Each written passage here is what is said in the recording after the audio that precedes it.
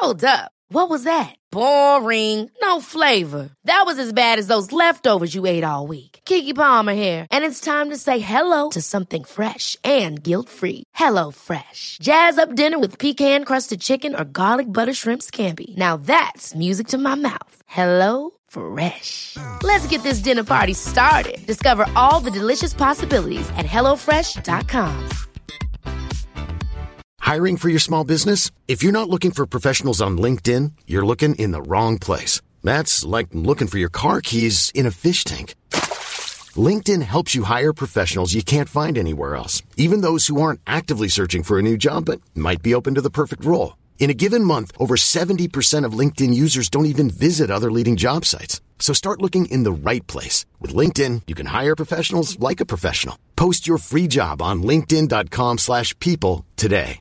Life is full of awesome what-ifs, and some not so much, like unexpected medical costs. That's why United Healthcare provides Health Protector Guard fixed indemnity insurance plans to supplement your primary plan and help manage out-of-pocket costs. Learn more at uh1.com.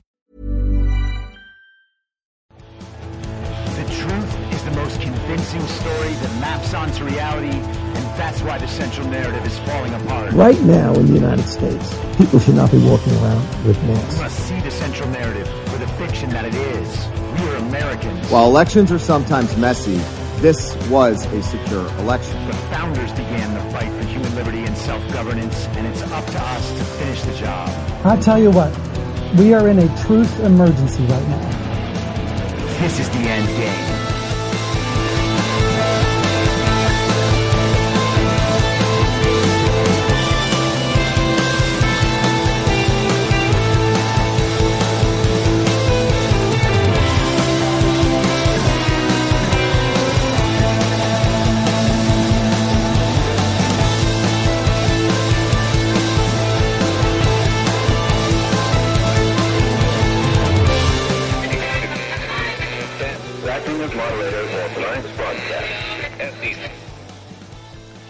It's Tuesday, March 1st, 2022, the 405th day of dystopia.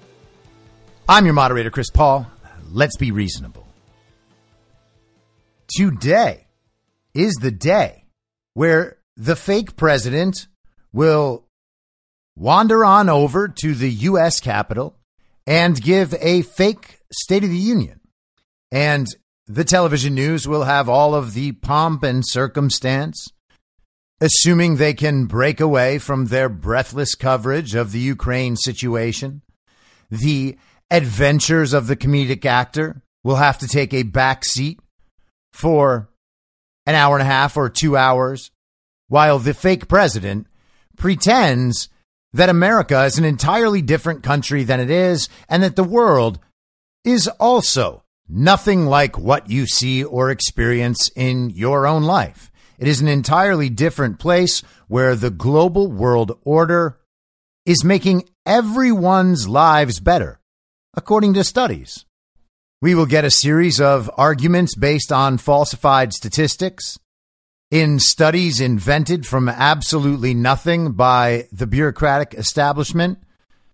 I'm sure we'll hear how the CDC understands that the vaccine is still the best way to keep you safe from COVID, despite the fact that analyses are out showing that your risk of death from the vaccine is actually greater than your risk of death from COVID for all age groups under 80 years old. Well, that's crazy, isn't it? It's too bad we didn't know that before they started trying to force needles into the arms of the nation's children or into the arms of poor people in exchange for $50 so they can eat for another week. But of course, we did know those things. And we had to know those things despite the statistics and despite having the real world proof that we now have with the vaccine, because we knew what the death rate from COVID was. 1 out of 1,000 people who contract the coronavirus might die. Almost all of them in that older age group, 70, 75, 80 plus. And almost all of them with other significant factors contributing to their death, an average of 4 comorbidities among all COVID deaths. And of course, we know that many COVID deaths were actually medical malpractice deaths. As people got their positive tests, they were hospitalized and given remdesivir. And when the remdesivir began to destroy their bodies, they were put on ventilators, denied any chance at other treatment, separated from their families, and allowed to die peacefully in the hospital. But that one form of unnecessary death, whether it was intentional or simply from neglect, that wasn't enough. So what they needed to do was get those shots in those arms. And they did it. Turns out the shots are more dangerous than the disease that they're meant to cure, but don't in any way cure. And that's been obvious for a long time, too. But it's very important that everyone gets them. Because if everyone gets them, then we'll get herd immunity. Of course, you can't get herd immunity if it doesn't keep you from being infected with the disease or transmitting the disease. But at least it's a premise that a bunch of people will run around saying, oh, we actually have to save everyone, and this is how we do it. But you didn't save everyone. You sure didn't save yourself. In fact, you have increased your chances of dying by getting the vaccine, certainly more than you were risking death from COVID. But now you also have the long-term consequences, and we're learning about those more every day. Did they put little pieces of cancer in the spike protein back in the lab? Yep, they did. AIDS? Yeah. Does the vaccine destroy your immune system? Sure does. Does it matter if that's AIDS, how you used to think of it? Not at all.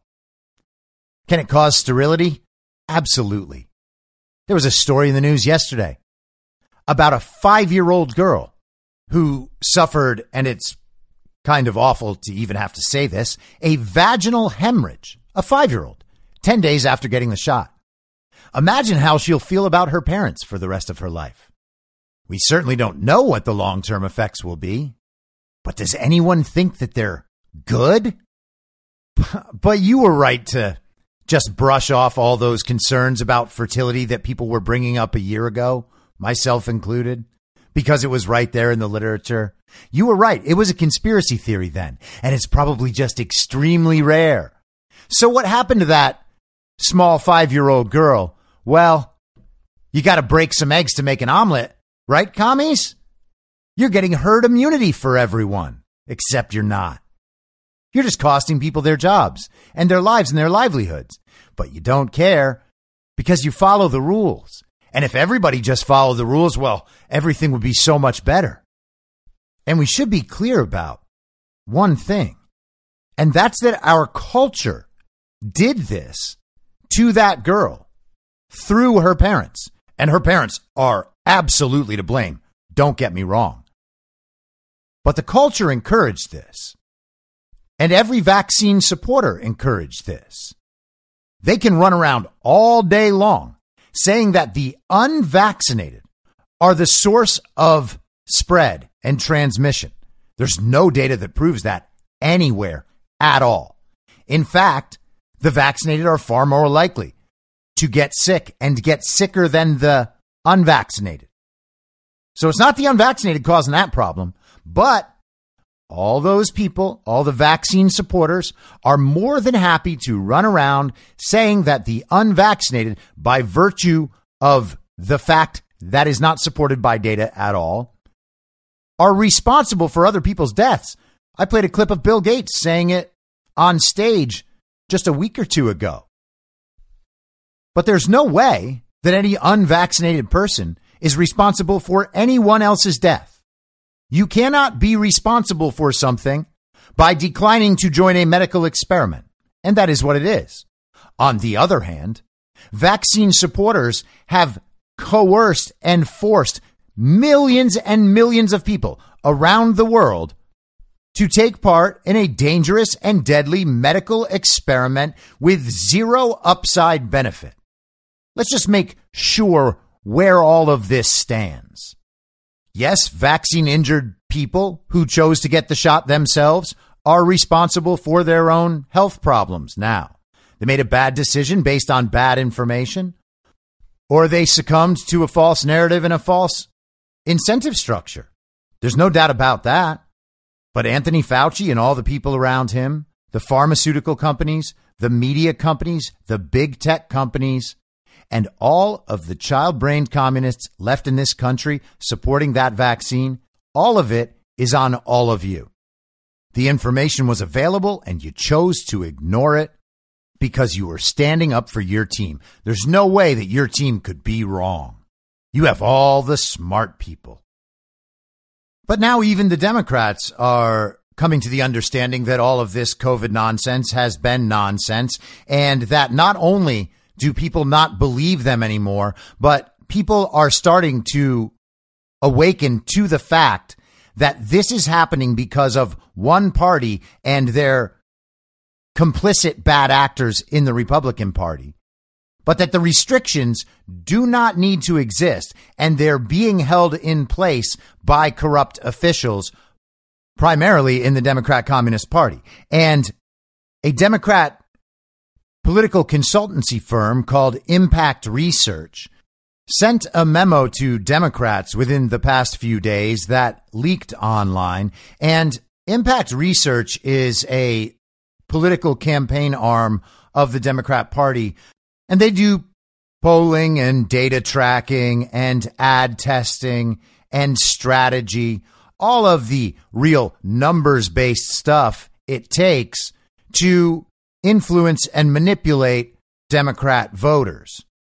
And they're Joe Biden's special political consulting firm. So they put out this memo on February 24th about COVID strategy. And here it is.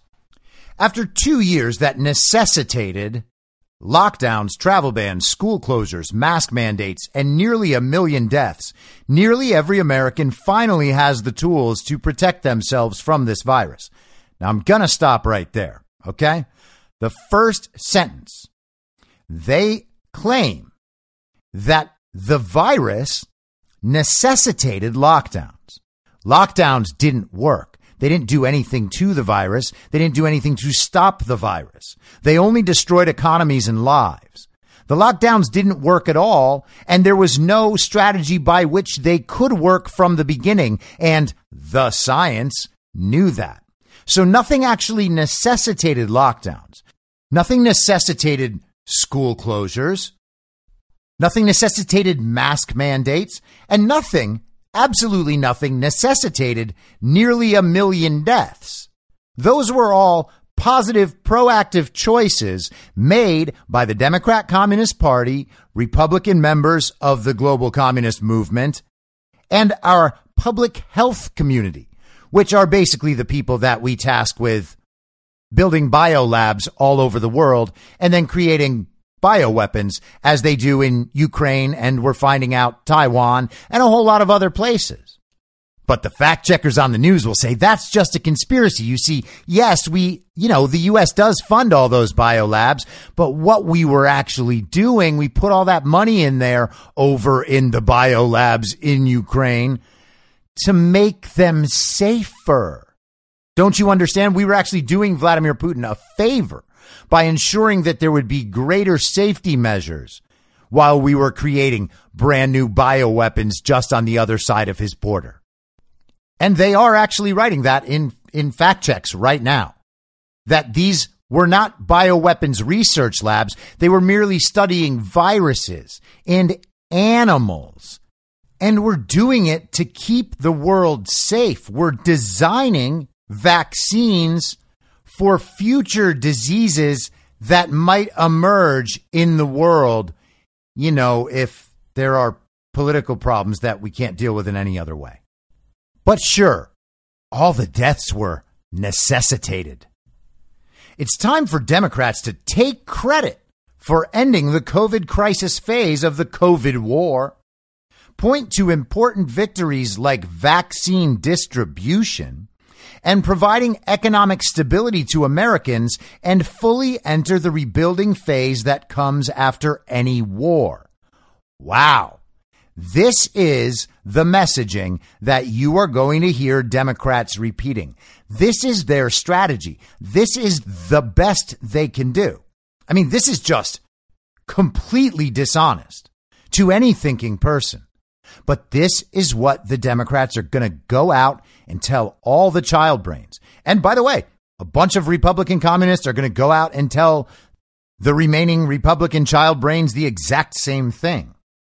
But honestly, the Democrats are going to take credit for providing economic stability to Americans. Their solutions to COVID and their theft of the 2020 elections has decimated American economic stability. These people are deranged. Okay, they are literally telling you that they are going to try to convince the country of the existence of a reality that simply does not exist. And virtually everybody understands that. Below, we lay out some strategic thoughts for Democrats positioning themselves on COVID-19 after nearly 2 years of the pandemic. Probably stop calling it a pandemic now, shouldn't you? Declare the crisis phase of COVID over and push for feeling and acting more normal. Thanks to Democrats, we are nowhere near where we were 2 years ago or even 1 year ago. Democrats have a tremendous opportunity to claim an incredible historic success. They vaccinated hundreds of millions of people, prevented the economy from going into free fall, kept small businesses from going under, and got people back to work safely. This is what they're going to run on. And I'd imagine we're going to hear quite a bit of this in the fake president's fake State of the Union tonight.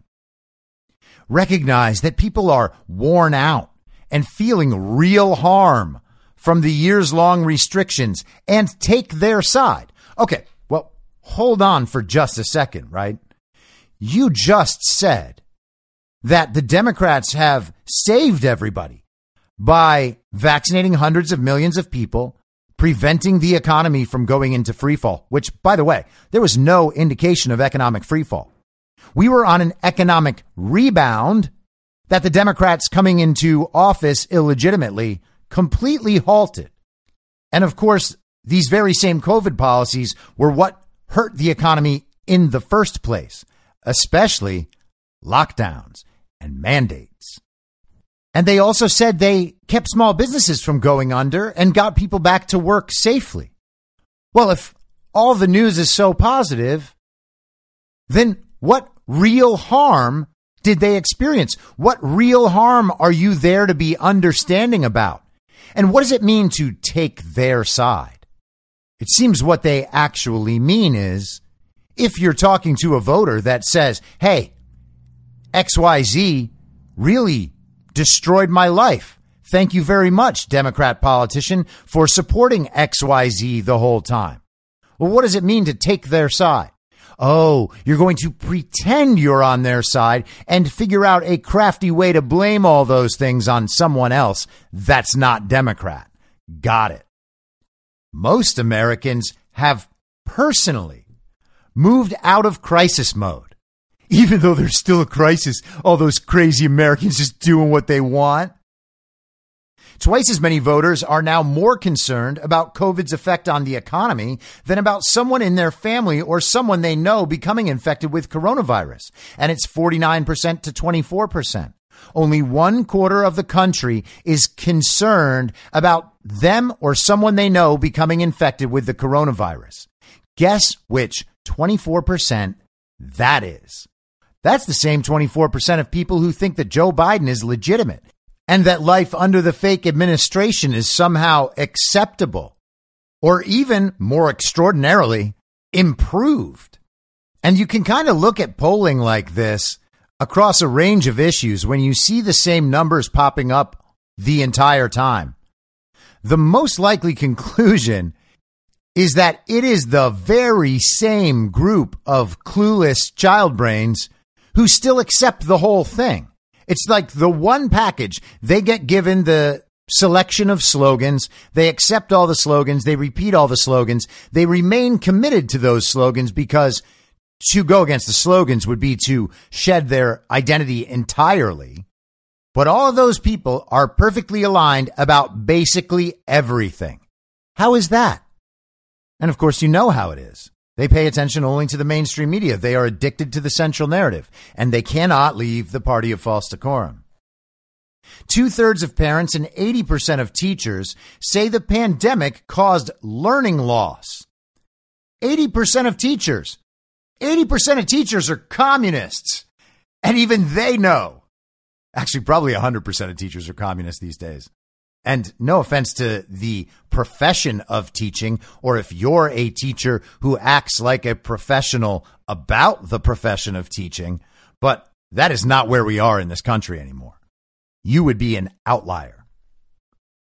Voters are overwhelmingly more worried about learning loss than kids getting COVID. Well, why would it have ever been another way?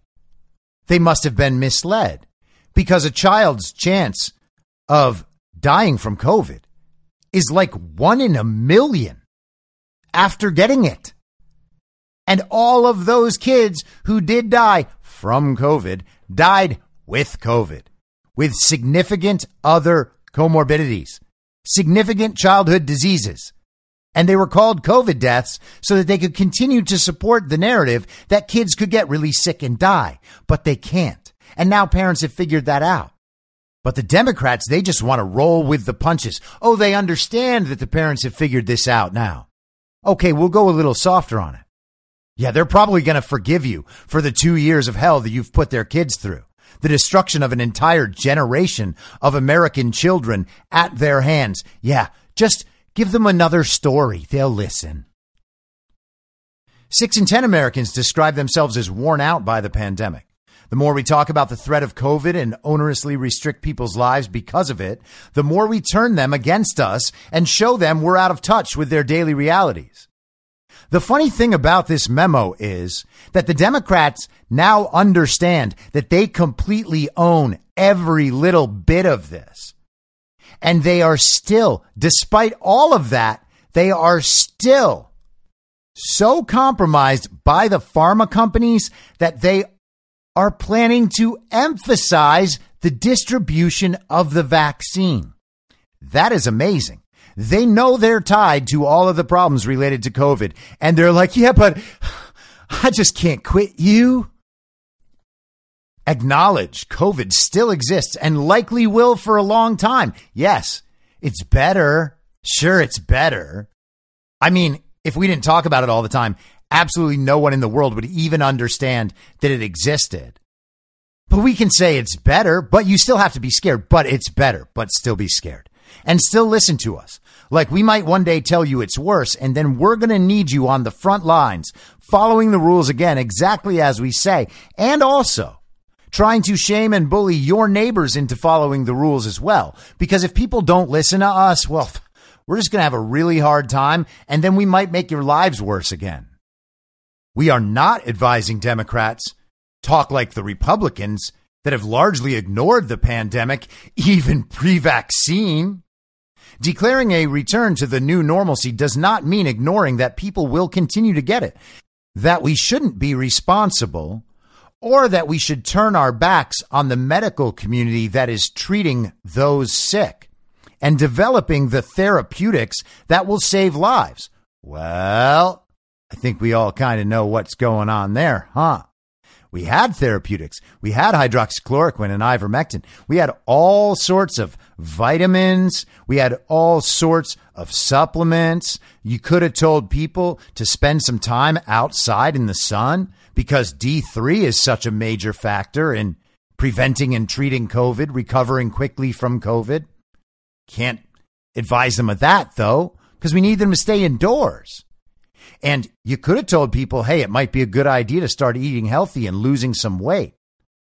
But it's harder to have a continually declining population as desired when you're also telling people these very secret ways to keep themselves healthy and encouraging it.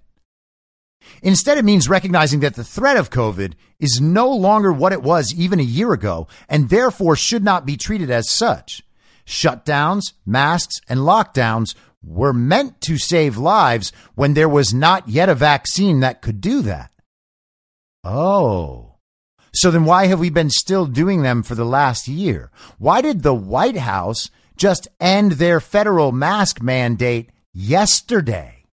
in advance of the State of the Union. They were just following the science. Hey, how come their polling company says that the reason for shutdowns, masks, and lockdowns were to save lives, which none of them did, when there was not yet a vaccine, which has not been the case now for 15 months? So what were the last 15 months of restrictions for? Well, they're not going to tell you that because they want you to believe in their world. Voters know we now have the tools in the toolkit to be responsible in combating and living with COVID, vaccines and boosters to minimize illness, and masks and social distancing around vulnerable groups. But if you're like a really kind, good-hearted person who respects your fellow humans, you'll wear a mask all the time because everyone is vulnerable.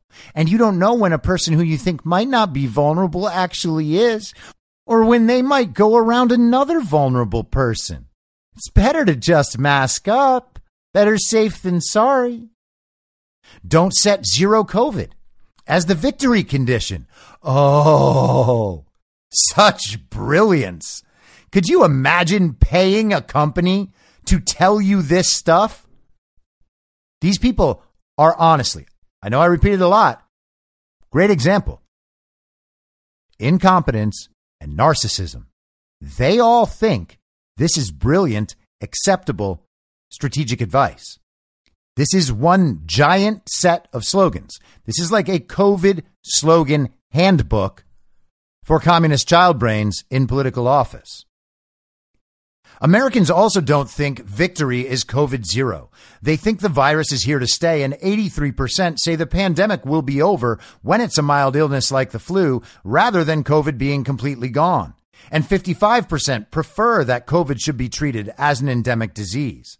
And that's what most Americans are dealing with, a disease with fatality rates like the flu. Oh, that's crazy. Look at what they just admitted. Well, we've had the flu with absolutely no mitigation, no masking, no required shots, no anything for a generation, for many generations. Never did a thing. And now they can admit that COVID has the same death rate. Isn't that incredible? I cannot even tell you how much heat I got in the spring and summer of 2020 when pointing directly to data and saying, this disease may not be the flu, but it's got the same death rate as the flu, and we don't care about the flu at all. So they're saying that COVID has the same death rate as the flu because most of us took the personal responsibility to protect ourselves and our families by getting vaccinated. You got that? You got to remember, every time you are communicating with child-brained communists, you have to give them the ability and the reasons to pat themselves on the back and feel self-righteous. They need to know that the nothing they are doing is actually saving everybody, right? When they ask for like one of those awful little cardboard straws rather than a plastic straw, that nothing they're doing, they believe that that is helping them save the planet from the sun. All right. You got to understand they really, really believe that. Americans also assume they will get COVID. 77% agree that it is inevitable that most people in the U.S. will eventually get COVID-19. And 61% of Americans who have never tested positive think they are likely to be infected over the next year. And thanks to the work Democrats have done over the past year, despite believing contracting COVID is inevitable, most Americans are no longer fearful. The Democrats are going to take responsibility for people no longer fearing the very deadly pandemic. Stop talking about restrictions and the unknown future ahead. If we focus on how bad things still are and how much worse they could get, we set Democrats up as failures, unable to navigate us through this. And everybody knows they're great. When 99% of Americans can get vaccinated, we cause more harm than we prevent with voters by going into our third year talking about restrictions. And if Democrats continue to hold a posture that prioritizes COVID precautions over learning how to live in a world where COVID exists but does not dominate, they risk paying dearly for it in November. So you got that? this right here is the science changing. So up in Wisconsin today, and this is why the podcast is a little late, I was watching the hearing and it stretched on for like 2.5 hours. But the special counsel investigating Wisconsin's 2020 election, former Supreme Court Justice Michael Gableman, presented more of his reporting to the Wisconsin Assembly's Committee on Campaigns and Elections, and he specifically called for the decertification of the 2020 election, and a portion of his report addresses that. I may talk about that tomorrow and go through that a little bit, but it's very similar in structure to the arguments that Tim Ramthan's report a few weeks ago was making, that it was entirely possible to decertify the election. It required an act of the state legislature, but that they could do it. And he's saying that the evidence supports them doing it. He also called for the disbanding of the Wisconsin Elections Commission and the removal for cause of a woman named Megan Wolf, who heads the Wisconsin Elections Commission. And he talked primarily about the Mark Zuckerberg money that was fed into the elections in Wisconsin and all around the country, specifically designed to increase vote totals for Democrats under the guise of providing funding to make elections safe from COVID. And Gableman noted that as far as he can tell, none of the money was spent to make elections safe from COVID. Not that there was any need for that in the first place, but they distributed the money to people with specific instructions about what they were to do and what results they were supposed to achieve for the Mark Zuckerberg funded organizations involved. One of those being the Center for Election Innovation and Research, headed up by former Obama campaign manager David Plouffe, who I have mentioned many times before. He wrote a book that was like the guide to beating Donald Trump in 2020. And I often mention when discussing that book that he thought Democrats needed 65 to 70 million votes to win the election over Donald Trump. That was their top end goal, 70 million, because they didn't think that Trump would get more than last time. Of course, he got 12 million more than last time. So the Democrats had to fire up the machine to a degree that would expose it to everybody and just try to make do with the 81 million real legal American votes that surely got cast for Joe Biden. And the Democrats on the committee in the question portion of the hearing basically tried to attack Gableman's character, suggest that he was doing this out of Trump support, or that he did not have the legal mandate to do what he's doing, even though he does. They're trying to argue that his investigation actually ended at the end of December last year, and so it cannot be ongoing. And I guess we'll find that out. But one really interesting moment for me of that hearing is something that I have not heard mentioned basically anywhere besides my own podcast.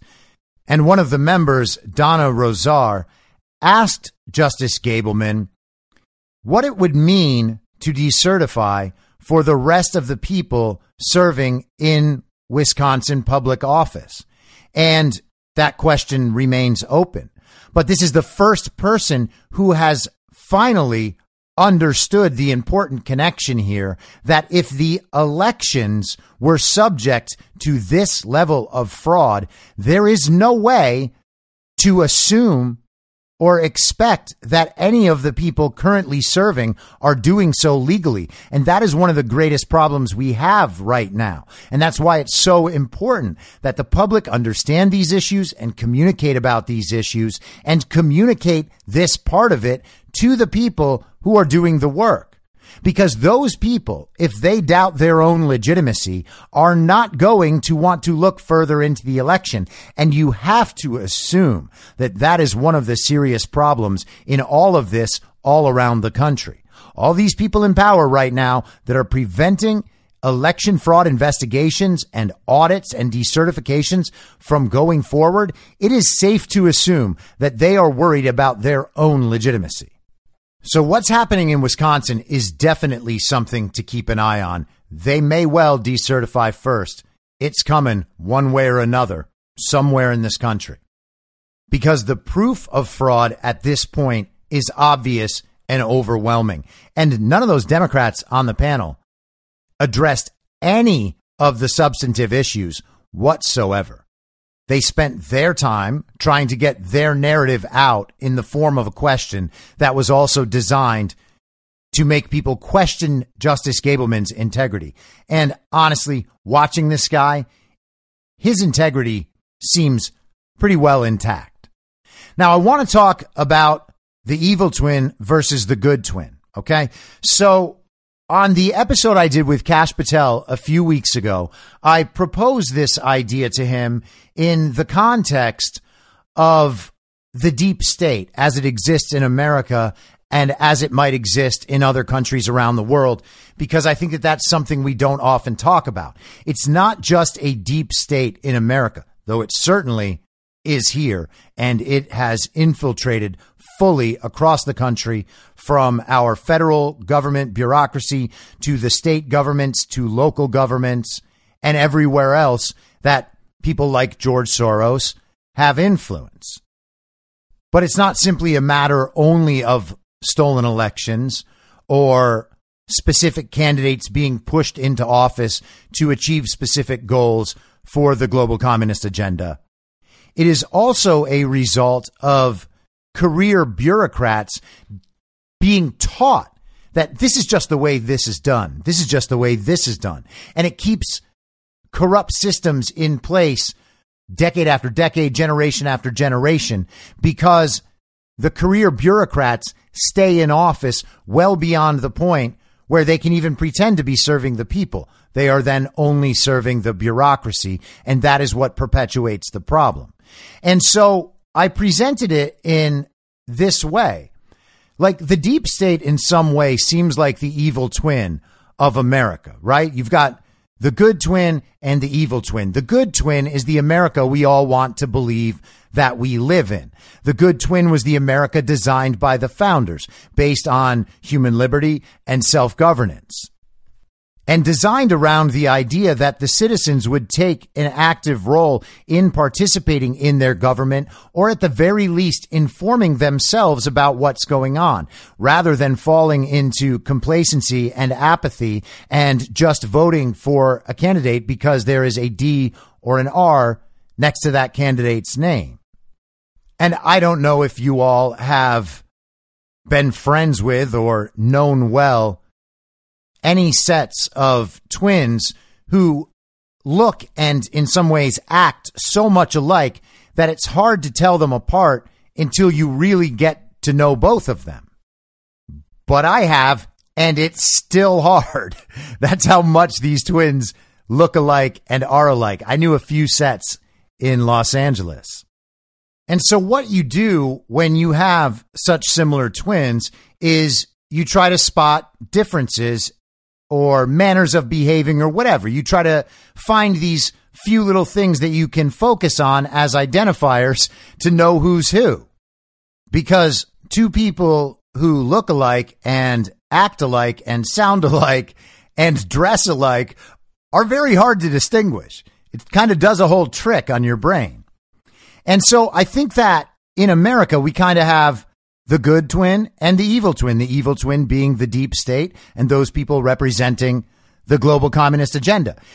So America's good twin, you can think of that as like what we traditionally think of all the good qualities of America, right? Really great guy. You know, he's going to be there for you.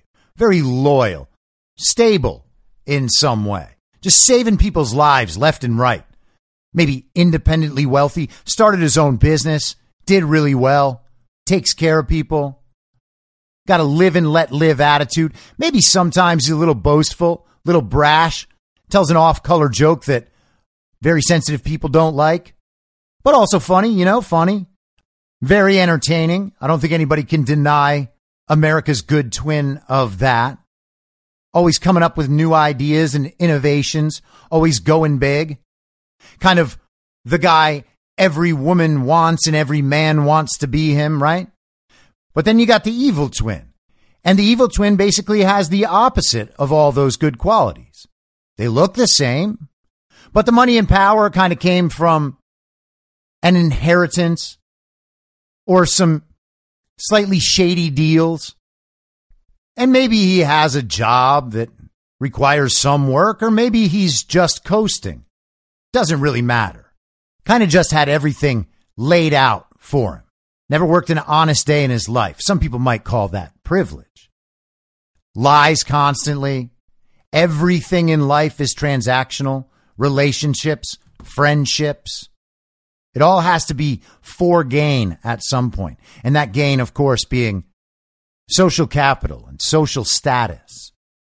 But he's also smart enough to know that his public image matters a lot, so he's got all this PR campaign. Everybody's always talking about how great a guy he is. And yeah, people can realize that the other twin brother is kind of good sometimes, but why not just pretend to have that person's good qualities, do whatever I want, and then I've got this PR machine that will just tell everybody that I was the cause of all the good stuff the entire time. That's what the evil twin does. And of course, the PR agency that he uses is all of mainstream media, all of big tech, the entire censorship regime. Everything exists to protect the image of the evil twin. And the evil twin can claim all the qualities of the good twin whenever the evil twin wants. And the evil twin gets to achieve full power when everyone finally agrees that the evil twin is actually the good twin. The switcheroo happens. They just trade qualities in terms of public perception, and then the evil twin gets to be the good twin. And that has never been better represented than by Barack Obama when he was in office. Everything he did was done to advance the global communist agenda. And it turns out some great people doing research on this online right now, and all the credit to them. But it turns out that when Obama was just a lowly senator back in 2005, he took a trip with Republican communist Dick Lugar to Ukraine to check on what was happening with their biolabs. And these were the sorts of things that mainstream media used to report and that we are able to archive on the internet so that when they take them down, we can still have them. But Obama used big tech and the media to influence public opinion about the job he was doing and make it seem like the job he was doing was so great that there was no way anyone could ever want anything other than what Barack Obama was offering.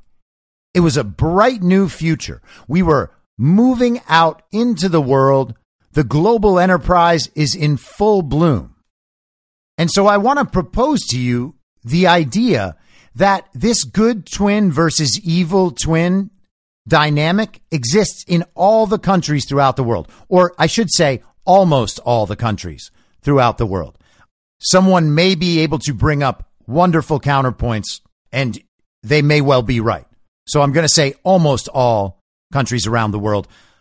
But I have a pretty safe feeling from the examples I do know about, and from the examples, honestly, we all know about, that the element of the global communist agenda exists in every country around the world, and even in countries that are consumed by and enthralled to the global communist agenda around the world, like Canada, for instance, still have some semblance of the good twin around and available and in power in places, right?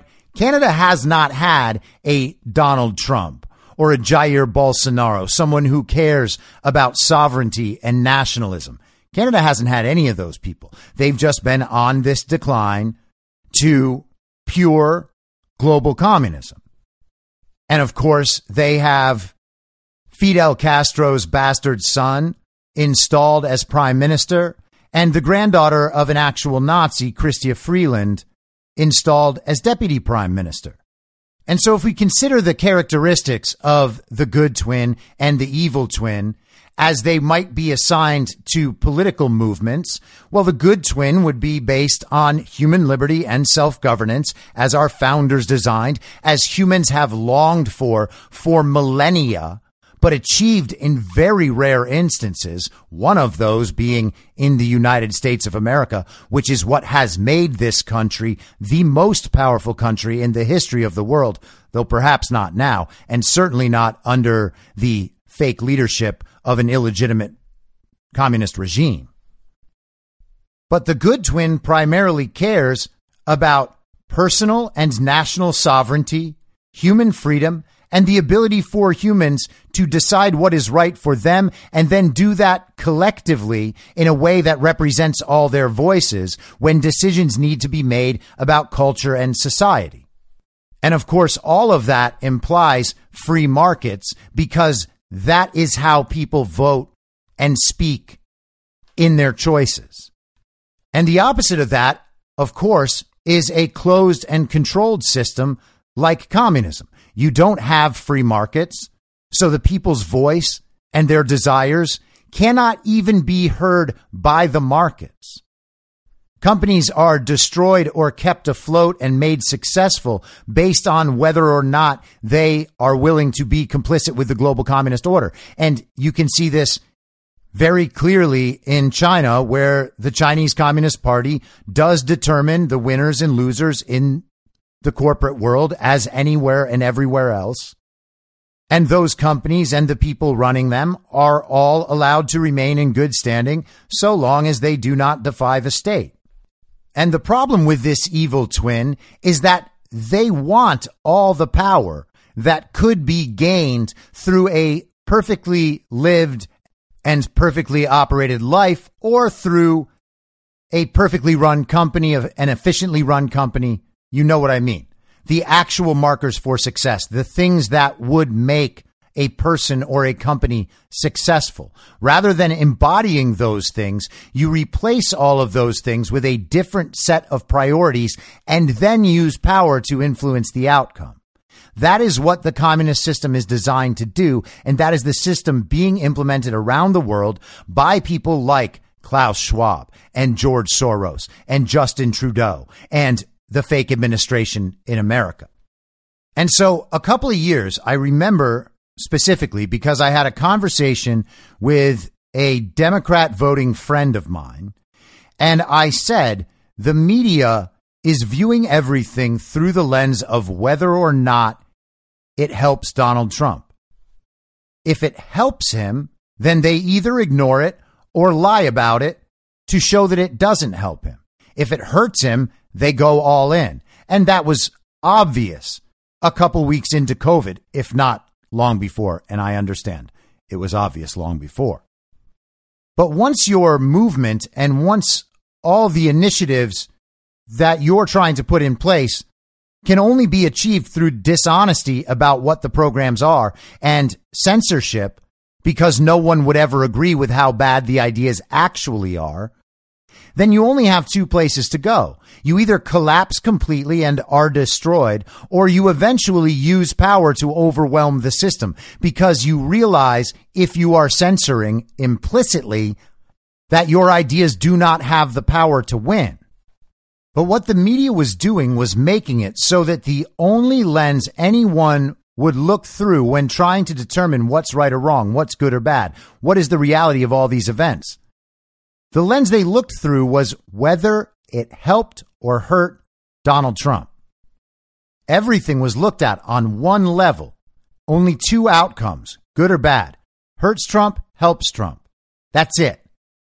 And that's an absolutely ridiculous standard to use when you are trying to convince the public that you are giving them a true representation and an objective representation of what the world is like. It's so transparent. But the other problem is it's only on one level. You should look at things through a bunch of different lenses to try to understand what it might mean if this is actually X instead of Y. So when I look at situations in the world now, and I've looked at a whole bunch of them in terms of the color revolutions around the world and the different countries where George Soros and his co-conspirators have staged color revolutions, and you can see pretty clearly that what they are trying to do is remove all nationalistic leaders around the world who value the sovereignty of their nations and the history of their nations. You can tell who these people are because the media hates them more than everyone else, right? Bolsonaro in Brazil, Viktor Orban in Hungary, and of course, Vladimir Putin. So when you look at these people, we can't fully know their history unless you're a historian, and most of us are not.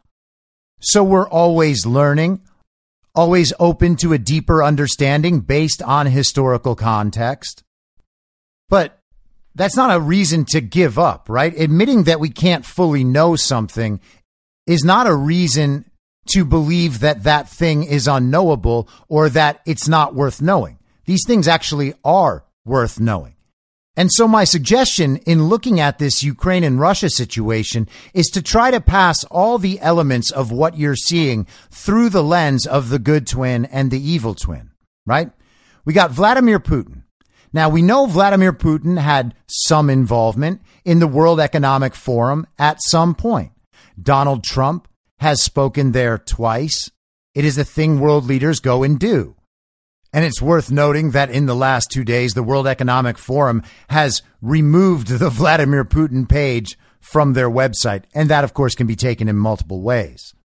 But the hero and comedic actor Volodymyr Zelensky is also involved with the World Economic Forum and spoke there on January 22nd, 2020, right as COVID was starting.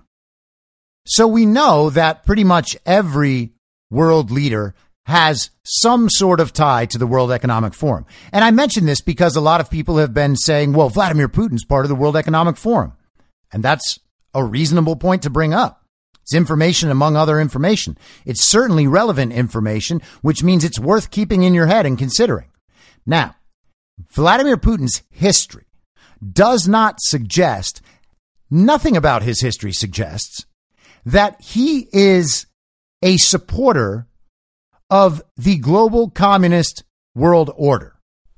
He speaks very poorly of communists, and he speaks very poorly of Nazis. And you might think, well, okay, the Nazi thing, but that's, well, George Soros helped pile Jews onto the trains and admits it on 60 Minutes back in World War II. So is he a Nazi? I mean, that's at least a little worse than Justin Trudeau wearing blackface, isn't it? Putin has also kicked various Soros elements out of Russia. Soros was also kicked out of Belarus, and that didn't stop him from trying to stage a color revolution there not too many years ago. And Lukashenko and Putin are clearly allies. So if you want to suggest that Putin is somehow doing the bidding of the global communist agenda, the World Economic Forum, if you want to make that connection, you should have something to point to that would suggest that Vladimir Putin is working for the benefit of the global communist world order. And it sure doesn't seem that way. Okay? His history doesn't imply it. His actions don't imply it. And his alliances don't imply it. His stated desires are specifically against it. Could he be lying? Okay, sure he could. And I suppose you have to leave room for the outside possibility that this is all some grand trick that will actually take away the world's chance at large of resisting the global communist world order as imposed by the World Economic Forum in league with politicians of countries all across this world. That's possible. But there's no good reason, as far as I'm concerned, to believe that that's the case when you look at Putin's history. Does Putin want to be on the side of the good twin or the evil twin? I'm not saying Vladimir Putin's a good guy. I don't have to do that. Although, to be honest, and everyone should be honest about that, the reason that so many people believe that Vladimir Putin is a terrible guy is because our media has told us that for our entire lives. If you have researched Vladimir Putin yourself, you have some familial experience, or you are Russian, that does not apply to you. You are more than welcome to have your own opinion. In fact, everybody's more than welcome to have their own opinion, but we should be honest about what created that opinion in us, right? And if we determine that what has created that opinion is our culture as dominated by the media, only there to serve the global communist agenda, then we might be well served by rejecting that opinion, starting back at zero and seeing where the actual information leads us. And that is what I try to do in all of these cases. Because as I said, I am not a Russian historian. I don't have a deep knowledge of Russian history. But what I do know is what I have been told about Russia and what I have been led to believe about Russia and its leaders. The more you watch of what Vladimir Putin does and says, the less the picture the media has painted over the last 3 decades maps onto reality. And it's important to take note of that because, again, what you're seeing on television, what you get through big tech and through the legacy media is what they want you to believe. Okay. The media, the mainstream media, big tech, their counterparts, all of it, right? The media. That's how I'm using it. That's how I always use it. Just to be clear. The media is honest about one and only one thing. All right. They will always tell you in complete honesty what it is they want you to believe. Okay. They're not telling you the truth. They're not telling you what's really happening in the world, but they are being 100% honest in telling you what they want you to believe. So once you understand that, then watching the mainstream media doesn't become some futile effort to pointlessly mislead yourself about important issues. It becomes a question of, why do they want me to believe this? Okay. What are they trying to achieve by manufacturing this consent, to borrow a phrase from the communist Noam Chomsky? So if you take that and apply it to Putin and you say, what is it that the media wants me to believe about Vladimir Putin? Well, speaking for the last few decades up till now, Putin is a ruthless KGB agent with a cold, dark soul, or no soul at all, according to Joe Biden. And what he calls defending Russian interests is actually just a madman attacking everyone else. Because Vladimir Putin is not playing by the rules. So the question I would then ask is, in terms of the evil twin and the good twin, if the media is constantly trying to tell me that this man is really, really bad, why are they doing that? Well, in relation to the success and progression of the global communist order, they must then view Vladimir Putin as a threat. All right. Now, again, it could all be an elaborate ruse, right? Just meant to create conflict where there is none so that people will believe your story. But that's not generally how they operate at all. And it never has been. I'm not even sure somebody could make a good case where they have seen that happen. In every case I'm aware of, they tell you what they want you to believe, and they tell you which candidates are the ones you should believe in and support. And then you can see those candidates actively working to implement the global communist agenda in their own countries. And Justin Trudeau would be a perfect example. The World Economic Forum does not hide the existence of Justin Trudeau. They don't try to tell the world that Justin Trudeau is an evil dictator, even though he is. They try to make him a rock star, a celebrity like Obama. They want him to be young and hip and cool. That's what they're trying to sell you with Emmanuel Macron and Jacinda Ardern in New Zealand.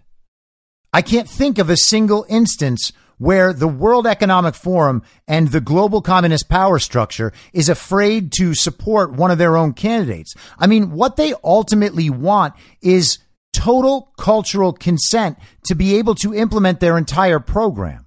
Okay? Yes, they are all about acquiring power, sure. But if you gave them a choice, would you prefer that everybody took the vaccine or that this huge group of people resisted to it? Of course they would tell you that they just want everybody to take it. Their lives are made infinitely easier if they know the public is compliant everywhere they are trying to implement their agenda.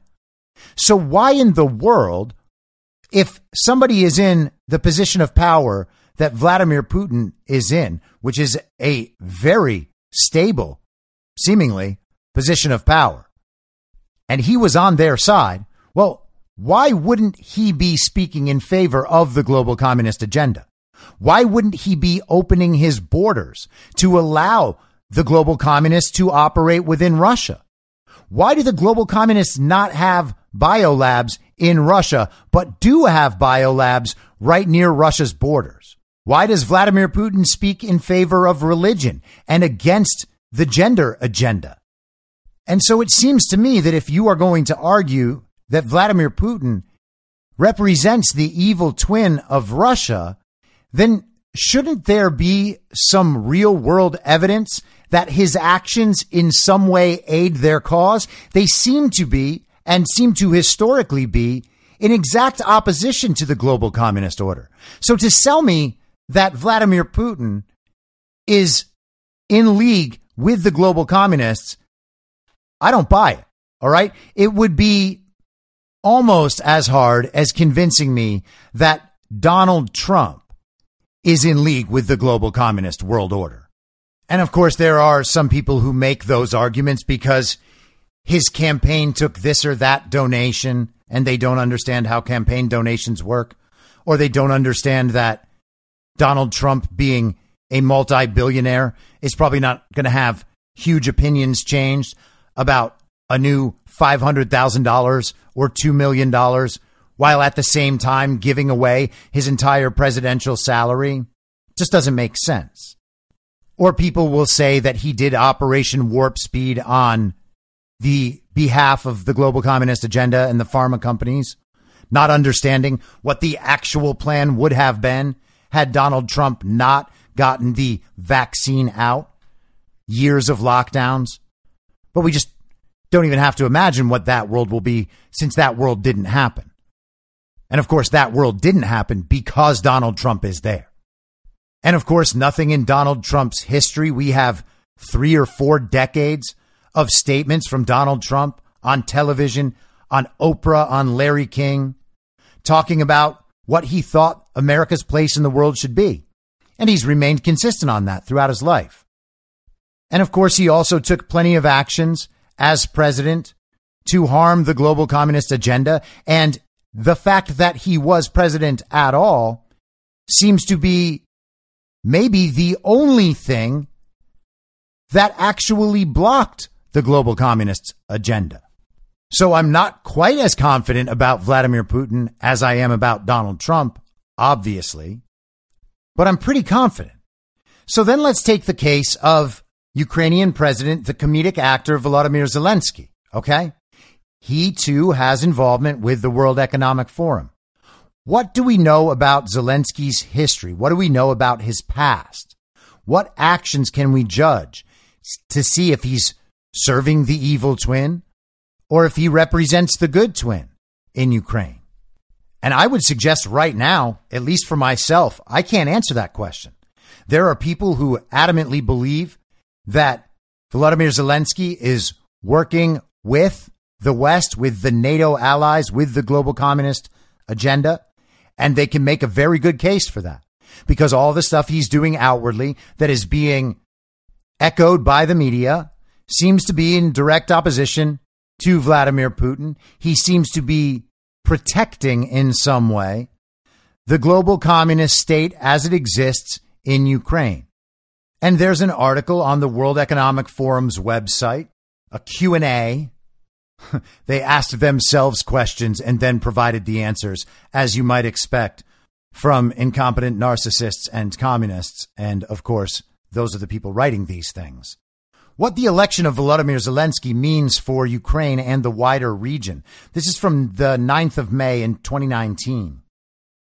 On 21 April, Volodymyr Zelensky won the Ukrainian presidential election by a landslide, collecting almost 73% of the vote against incumbent Petro Poroshenko.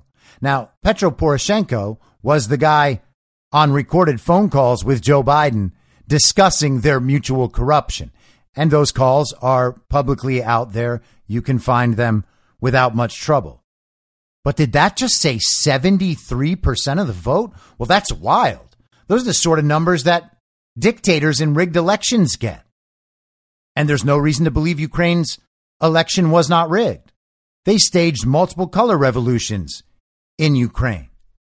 They fully put the George Soros election fraud apparatus, better known as our democracy, into Ukraine.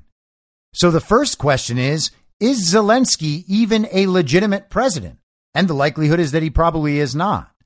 But he's also very likely on some level a Manchurian candidate that they set up to create this television show that he created himself, produced through his own production company, where he is the heroic president of Ukraine.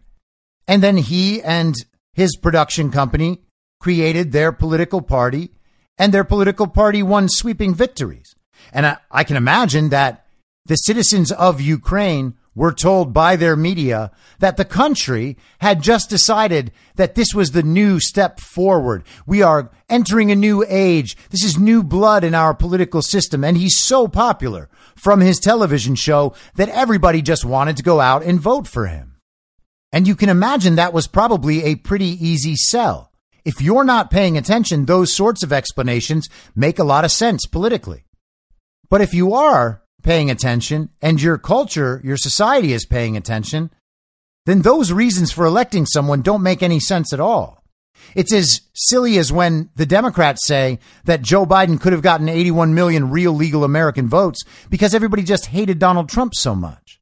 Well, that doesn't explain why Donald Trump improved 20% on his results from 2016. That's crazy to believe that. But you might as well also consider whether or not Zelensky is representing the good twin of Ukraine. And maybe this is just a roundabout path to lead the people of Ukraine out from under the malign influence of the global communist state that exists there. Now, is there any proof of that? I'm not sure there is. Okay? But I can make an argument that there is. It is possible that he is going along with what the global communist element is doing, using the United States and Canada and NATO and the European allies as a proxy for their own action. It is possible that he is aligning with all of that to expose just how toothless and silly all of their threats are. And Putin knows his own negotiating position. He has all the oil and gas that supplies them. So he can just turn off Europe almost immediately. There was a report in Reuters yesterday about how the EU is trying to get Ukraine onto their electrical grid as fast as possible. And they just had Zelensky sign on to an application for admittance of Ukraine into the EU yesterday. Admitting Ukraine into the EU would be essentially a reasonable cause for Vladimir Putin to go to war. And these encroachments have been happening in his direction for decades now. What would you want an American president to do if our adversaries were setting up bioweapons labs on our border? I think you know what you want an American president to do. You know what Donald Trump would do. He would make sure there's no way in hell that ever happened. And you can see that the global communists are trying to do similar things to America. You can watch it right now. They have a slave trade going on at the southern border right now, whose only intent is to make America further succumb to the global communist agenda. They're using these people who come across the border for their political power and for their cheap labor. And they're trafficking drugs and humans to create profit for themselves and for the cartels, and to destabilize our country to the point where we eventually just beg for communism, or we just give the vote to illegal immigrants that are piling in by the millions. Donald Trump has said at least twice now that he estimates the amount of illegal immigrants that actually came into the United States last year across the southern border could be up to 10 million people. Is he joking? Doesn't sound like it. Is he right? I don't know, but he's not joking. So what would Donald Trump do with that problem that the global communists are inflicting upon America? Well, we know what he did. He started building the wall. And when he comes back into office, I imagine we will see mass deportations, which is sad on some human level, but these people did come here by breaking the law and by paying off some of the worst people in the entire world in the cartels, some of the most evil people in the world. They paid those people off for the privilege of coming into America illegally. They should not have done that. And they likely wouldn't have needed to escape the places they lived and wouldn't have wanted to escape the places they lived if there wasn't such malign influence from the global communists and the cartels already. So if you would expect an American leader to protect the borders and the interests of America in relation to neighboring countries, why would we deny that Vladimir Putin has the same responsibility to the citizens of Russia? He wants to keep a sovereign nation. And as the leader of a sovereign nation, he's allowed to do that.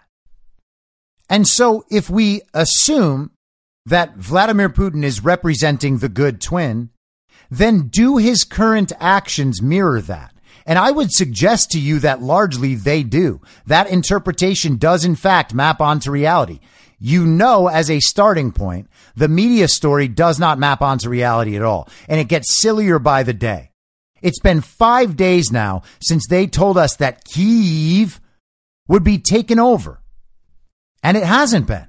And I'm sure that there is some very sad and unfortunate loss of civilian life in Ukraine. I have no doubt about that.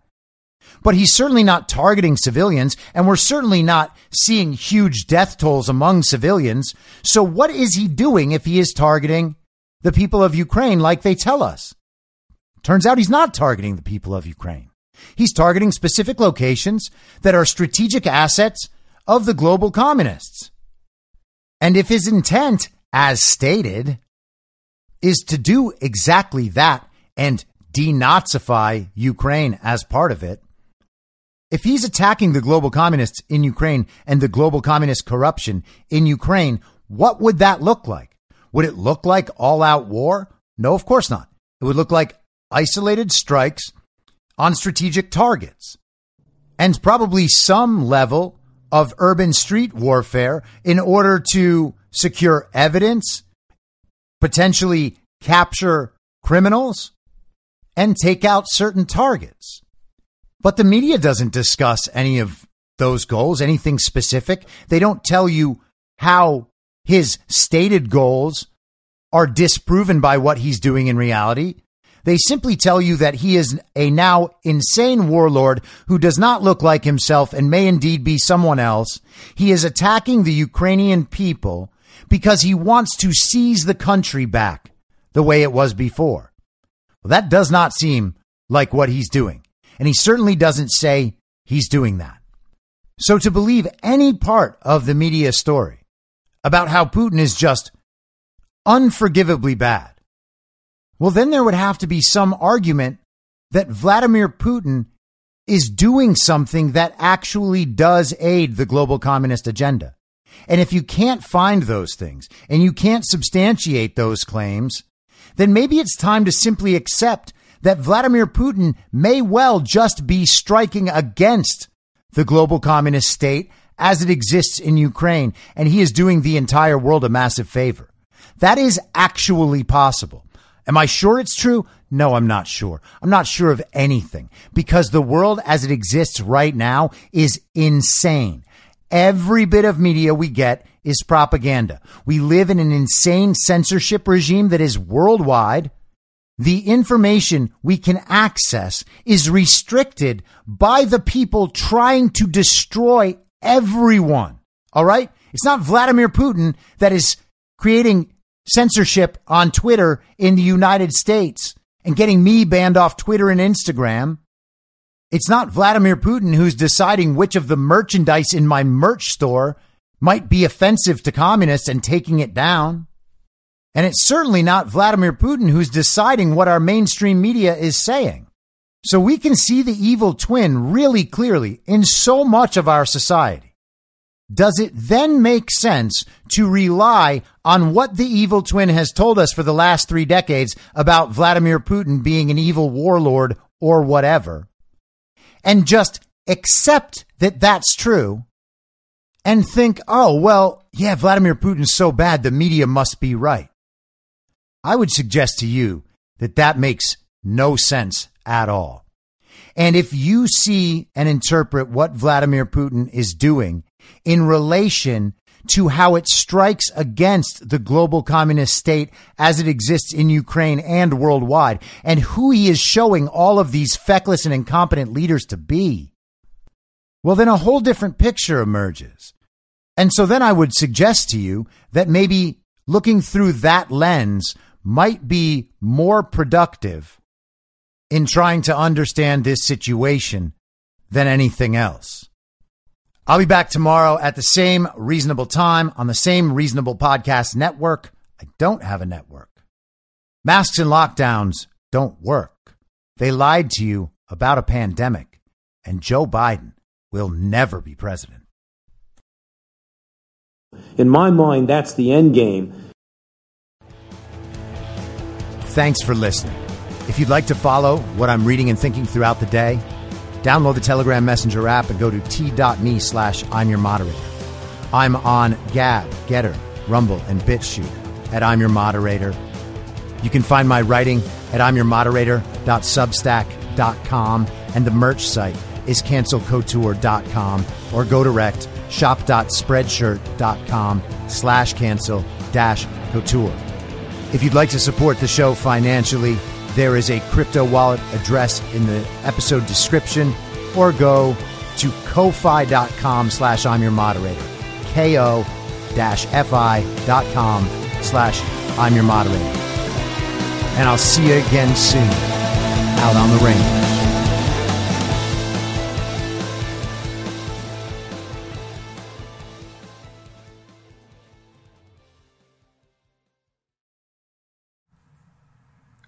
Whether you're a total newbie to podcasting, or even if you've had a show before like me, you know how intimidating it can be to start your show.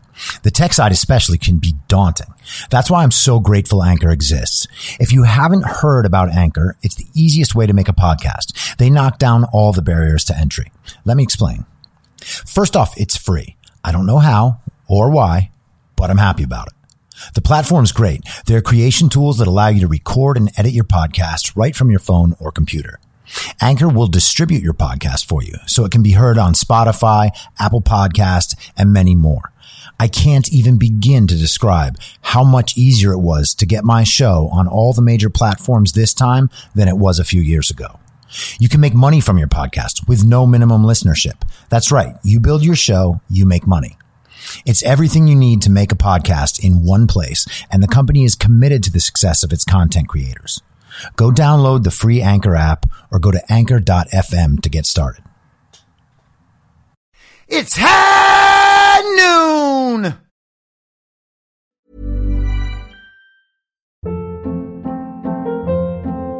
Hold up. What was that? Boring. No flavor. That was as bad as those leftovers you ate all week. Keke Palmer here, and it's time to say hello to something fresh and guilt-free. Hello Fresh. Jazz up dinner with pecan-crusted chicken or garlic butter shrimp scampi. Now that's music to my mouth. Hello Fresh. Let's get this dinner party started. Discover all the delicious possibilities at hellofresh.com.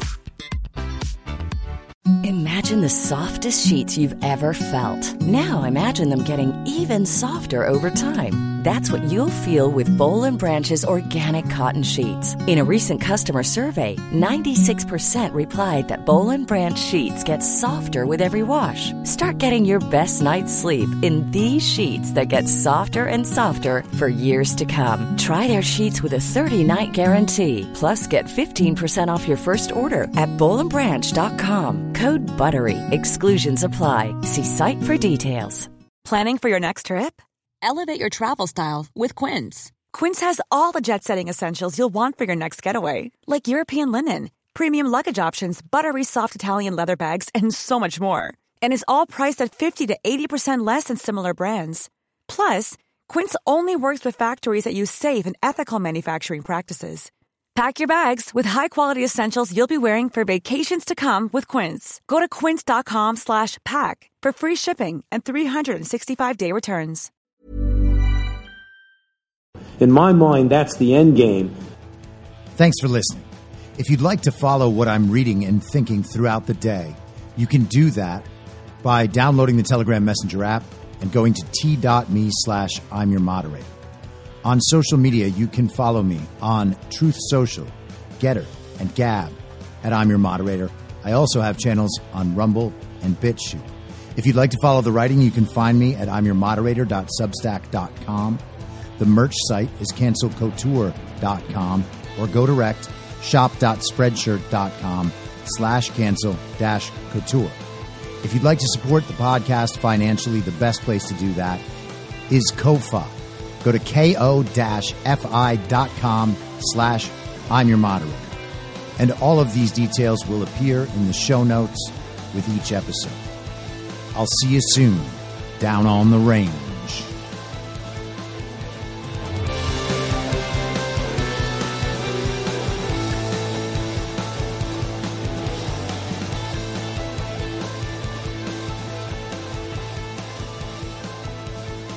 It's happening!